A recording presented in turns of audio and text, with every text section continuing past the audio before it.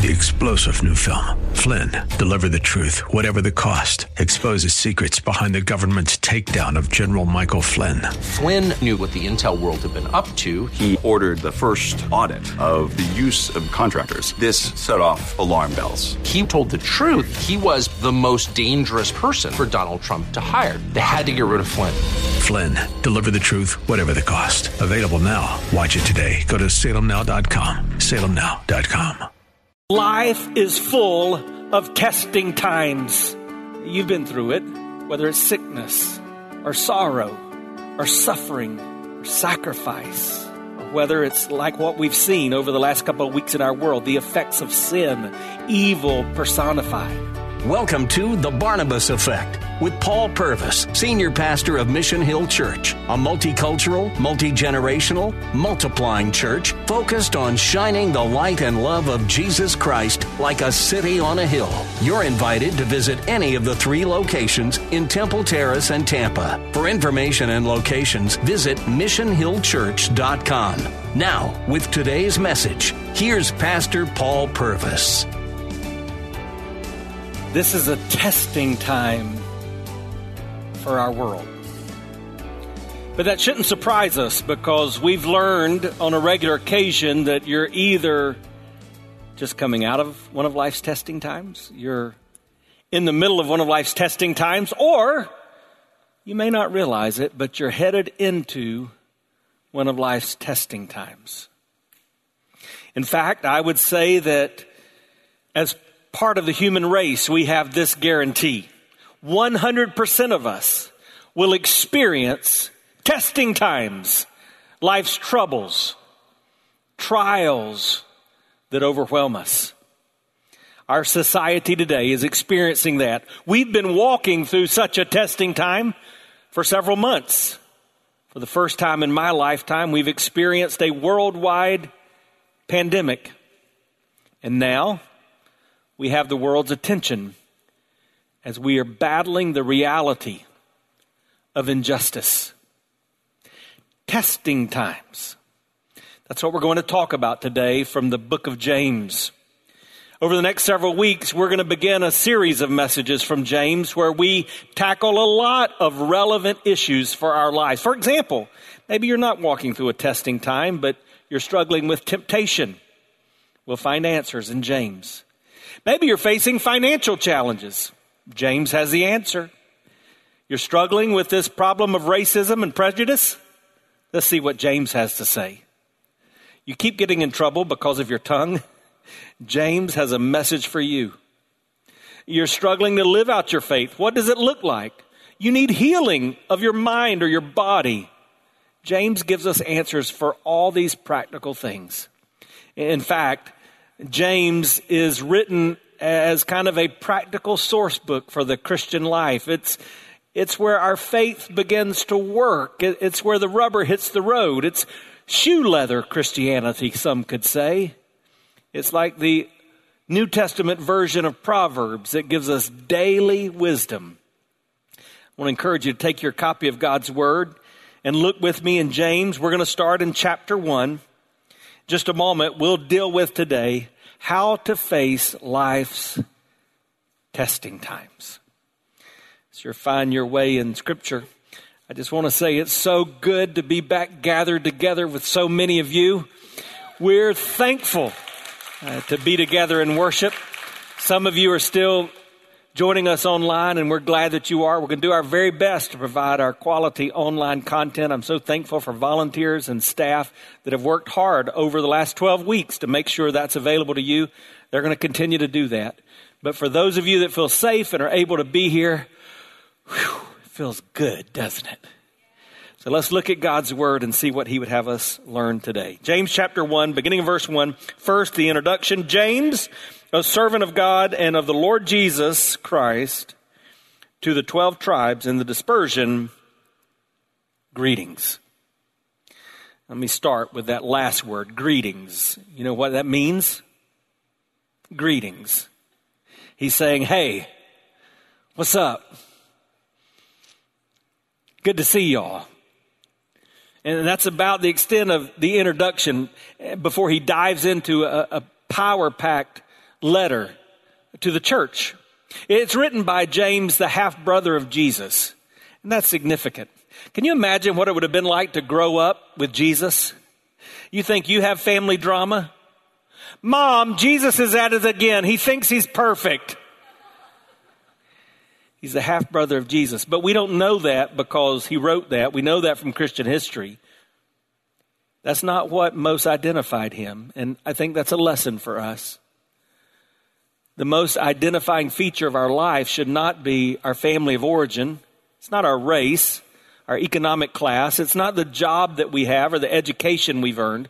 No, the most significant distinguishing feature of our life is our identity in Christ. And so James says, I'm a servant of God and of the Lord Jesus Christ. Now, who's he writing to?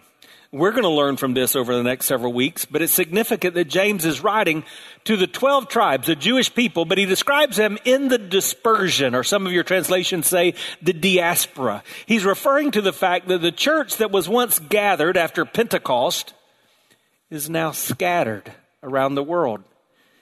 It's probably about 50 AD, under the persecution of a Roman emperor named Claudius. And they've scattered around the known world. That's described in Acts chapter 8. It says, Saul approved of the execution of Stephen. It says that there arose on that day a great persecution against the church in Jerusalem, and they were all scattered. I can relate to that. Do you know how hard it's been preaching each week to a camera? It's so good to see you. It's so good to have some of us not scattered. But this letter was written to a group of Christians who were scattered. They couldn't just do what they've always done. They couldn't be together and grow from that. I think James was also writing to them, helping them understand that this new faith was more than just ritual. The Jewish tradition had become so filled with these religious rituals that exhibited what they said they expressed in their faith. And James was saying, no, there's a new norm, and you need to live this out in your life. In fact, the key word for the book of James would be the word maturity. He's trying to remind us that we should be growing. That should be a question you ask of yourself. Am I growing? Do I look different today than when I began my faith? Is my faith lived out, evident to the world around me? I think that's so important today. Whether it's be how we react to a pandemic or how we react to injustice. The world needs to see that those who profess to follow Jesus Christ are different. It's not just something we say. It's not just that we've walked down an aisle or raised a hand. We've been dipped or dunked. It's not a label that identifies us with a church. It's maturity in our life. And so that's how I want to pray today. I want to pray that God would grow us, that he would mature us, that when we walk out of here in just a few minutes, we will walk out of here differently, and that will be because of God's grace. So we're continuing in the book of James, James chapter 1. We're going to continue reading in verse 2. Count it all joy, my brothers, when you meet trials of various kind. For you know that the testing of your faith produces steadfastness, and let steadfastness have its full effect, that you may be perfect and complete, lacking in nothing. If any of you lacks wisdom, let him ask God, who gives generously to all without reproach, and it will be given to him. But let him ask in faith, with no doubting. For the one who doubts is like a wave of the sea that's driven and tossed by the wind. For that person must not suppose that he will receive anything from the Lord. He's double-minded as a man, unstable in all his ways. Let the lowly brother boast in his exaltation, the rich in his humiliation, because like a flower in the grass, he will pass away. For the sun rises with its scorching heat and withers the grass. Its flower falls, its beauty perishes. So also will the rich man fade away in the midst of his pursuits. Blessed is the man who remains steadfast under trial. For when he stood the test, he will receive the crown of life, which God has promised to those who love him. I want to make a few statements, and then I want to give you some practical tips. So at the end of our time together, there will be 3 things that I want you to do, action steps that you can live out in your life, each of these summed up in one word. But first, these statements, beginning with a realization. And here's the realization. Life is full of testing times. You've been through it, whether it's sickness or sorrow or suffering or sacrifice, or whether it's like what we've seen over the last couple of weeks in our world, the effects of sin, evil personified. Life is full of testing times. It's part of the human condition. We all experience trouble. It's like that song, trouble, trouble, trouble, trouble, trouble, trouble. It's been eating away at my soul since before I was born. We all encounter that, and we all experience it in different ways. James is going to talk about not only trials, but temptations. The temptations, he will tell us, come from within. These trials are pressures from without. And we certainly gather today aware of the reality of trials. Someone put it this way about trial. A trial is not something to be tolerated, but a trust to be treasured. Just think about that for a moment. Has God entrusted you with a trial? Someone else said this, our trials are trails that lead us to God's best. Where are your trials leading you? And what is James saying? First of all, he's saying life's trials are definite. Just know that. You're going to have trials. So he says, when you have trials, remember, you're either in the storm, you're just out of the storm, or you're headed into the storm. Life's trials are definite, but life's trials are different. If you've just joined us, you're listening to The Barnabas Effect with Pastor Paul Purvis. Video of the message you're listening to is available when you click the Watch tab at missionhillchurch.com. Thanks for sharing time with us and for sharing your financial gifts by clicking the Give button at missionhillchurch.com. And now, with more of today's message, here's Pastor Paul Purvis. Your walk may be different than my walk. The burdens you carry may be different than the burdens I bear. They're different, but they're there. The realization of life's testing time. But then there are the results of life's testing times. What comes as a result? Our life testing times can be beneficial. Do you understand that? God may bring you to something so that he can get you through to the other side for your betterment. That's what Romans 8:28 is all about. We know that our God works all things together for good to those who love him and are called according to his purpose. And that's what Joseph's life taught us, that we learned in Genesis 50. Oh, you intended this for evil, but God intended it for good so that many might be saved. Yeah, the reality is life's testing times can be beneficial to us. James wants us to understand that, to let us know that testing times can produce spiritual toughness. They mature us, they grow us. He uses that word, they perfect us.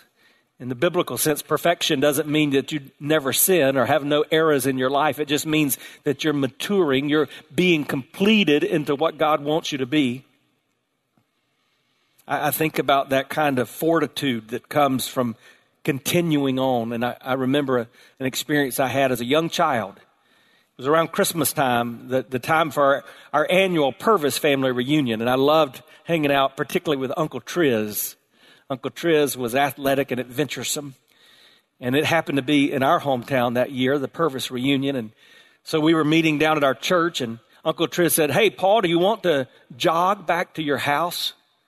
Now, not only did I not jog, if I had jogged, that would be further than I had ever jogged. It was a couple of miles. But not knowing what I was doing, I said, "Sure, Uncle Triz." And we began to run. We hadn't gotten too far, and I thought I was going to die. I had a pain in the middle of my gut. I could hardly breathe. I didn't know if I could make it. I said, Uncle Triz, I've got to stop. And it's that day that he taught me something that I would utilize later in high school as I ran cross country, something I'd remember as I'd go through life. He taught me about the second wind. He said, no, Paul, I'm telling you, if you just push through it, if you keep running, it'll get better. You're going to get a second wind. And that day, sure enough, that happened.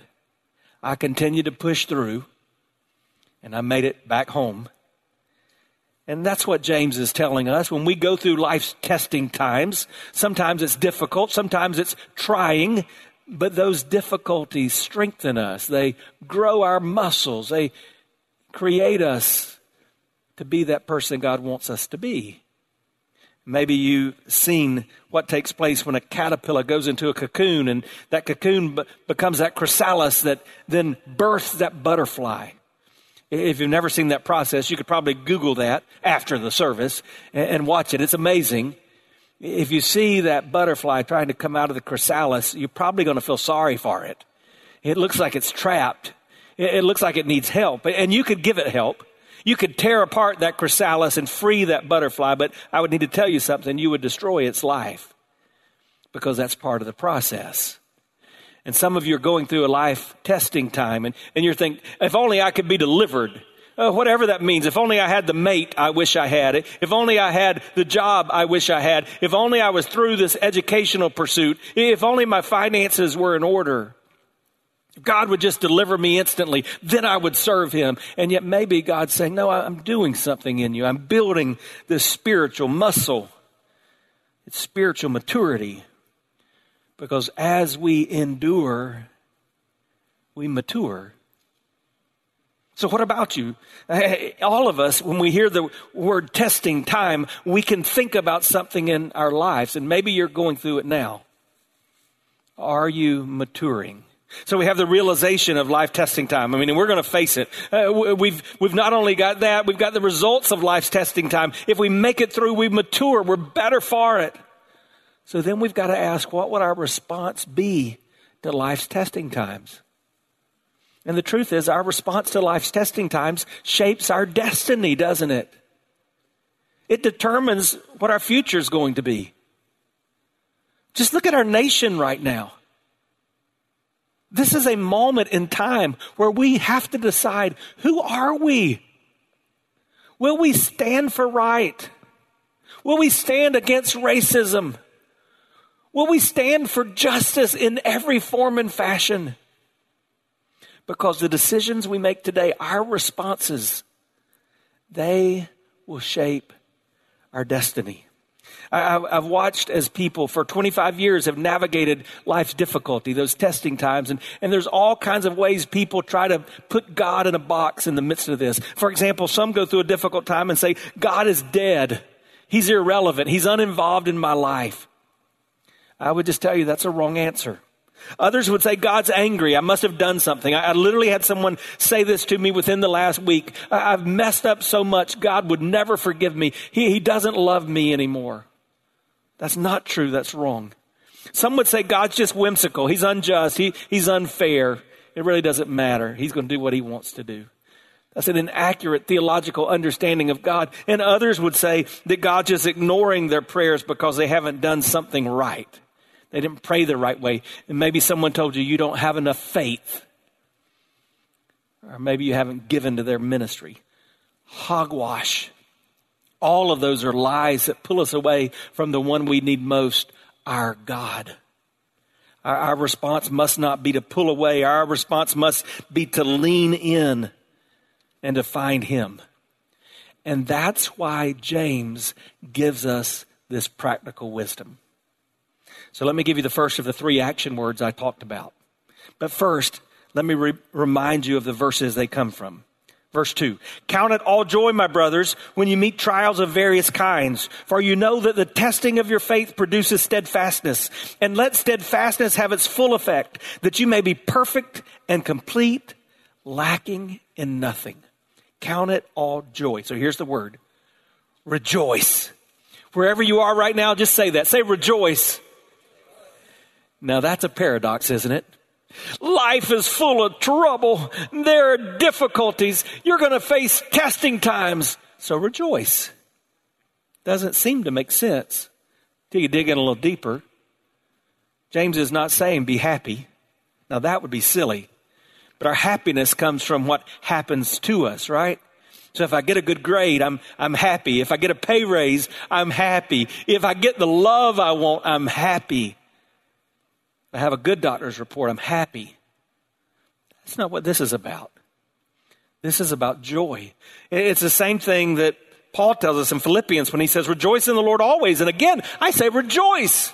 He goes on to say, so be anxious for nothing, but in everything with prayer and supplication, make your request known to God, and the peace of God, which surpasses all human understanding, will guard your heart and mind through Christ Jesus. Rejoice. How do you do that? Well, James gives us the way to rejoice. And it's all tied up in the words he used. He says, count it joy. Count it joy. Count is a mathematical term. He's saying do the math. It's an accounting term. He's saying add it up. You've got to make a conscious, deliberate decision that in spite of the circumstances, you're going to be joy. He doesn't say feel it all joy. A lot of us are guided by our feelings.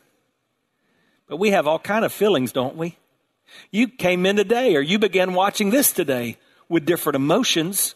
And those are based on what you've probably been through already this morning. It's like that baggage that you pull behind you when you go through the airport. It's like the cargo in a semi-tractor trailer truck going down the interstate. That cargo is like our emotions, but that cargo is never intended to control the direction of the journey. What happens on an interstate if a big old truck is controlled by the cargo it's pulling? It becomes unstable. It goes from lane to lane. It could cause a crash and all kind of collateral damage. No, we're not guided by our emotions. We're not guided by our feelings. We're not guided by our cargo. We make a conscious decision to count it joy. But notice he also says count it all joy, because he didn't want us to think we could leave some things out. Be joyful except for this. And be joyful unless you go through that. No, in everything, in the good times, in the bad times, in the happy times, in the sad times, in the difficult, testing, troubling moments of life, choose joy. Now, what if you don't? Well, you just really have to turn back one page to the book of Hebrews, chapter 12 and verse 15, and you can see what happens if you don't choose joy. Notice what it says. See to it that no one fails to obtain the grace of God, that no root of bitterness springs up and causes trouble, and by it many become defiled. The Bible tells us that God's grace is sufficient. His grace is more than enough. Grace, God's grace. It's amazing, isn't it? But did you know you can exhaust the grace of God? You exhaust the grace of God when you choose fear or pain or bitterness over joy. Now, as I read that verse, some of you had somebody come to mind. Somebody that's walked through a difficult circumstance, maybe a difficult marriage, maybe a job loss, maybe a diagnosis, some kind of trouble in this world. And instead of choosing joy, they became bitter. And they're now an angry person. Oh, don't let that be the case. You say, how do I keep that from happening? Well, go back to the beginning of Hebrews chapter 12. In verse 2, it says, looking to Jesus. Say this, say, look to Jesus. Looking to Jesus, the perfecter, the founder of our faith, who for the joy that was set before him endured the cross. Now think about that for a moment. He's the perfecter. What did James say he wants in us? He wants us to be perfected. How do we get perfected? We look to the perfecter. And the perfecter, for the joy that was set before him, endured the cross.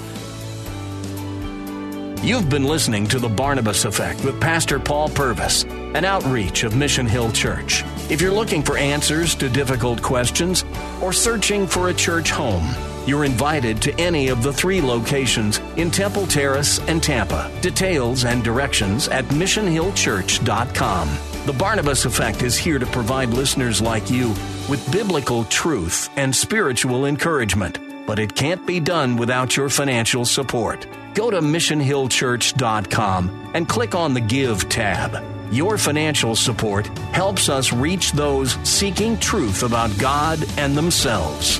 Thank you for giving at missionhillchurch.com. Weekdays at 9 a.m. Be encouraged by The Barnabas Effect with Pastor Paul Purvis on Faith Talk, AM 570 and 910.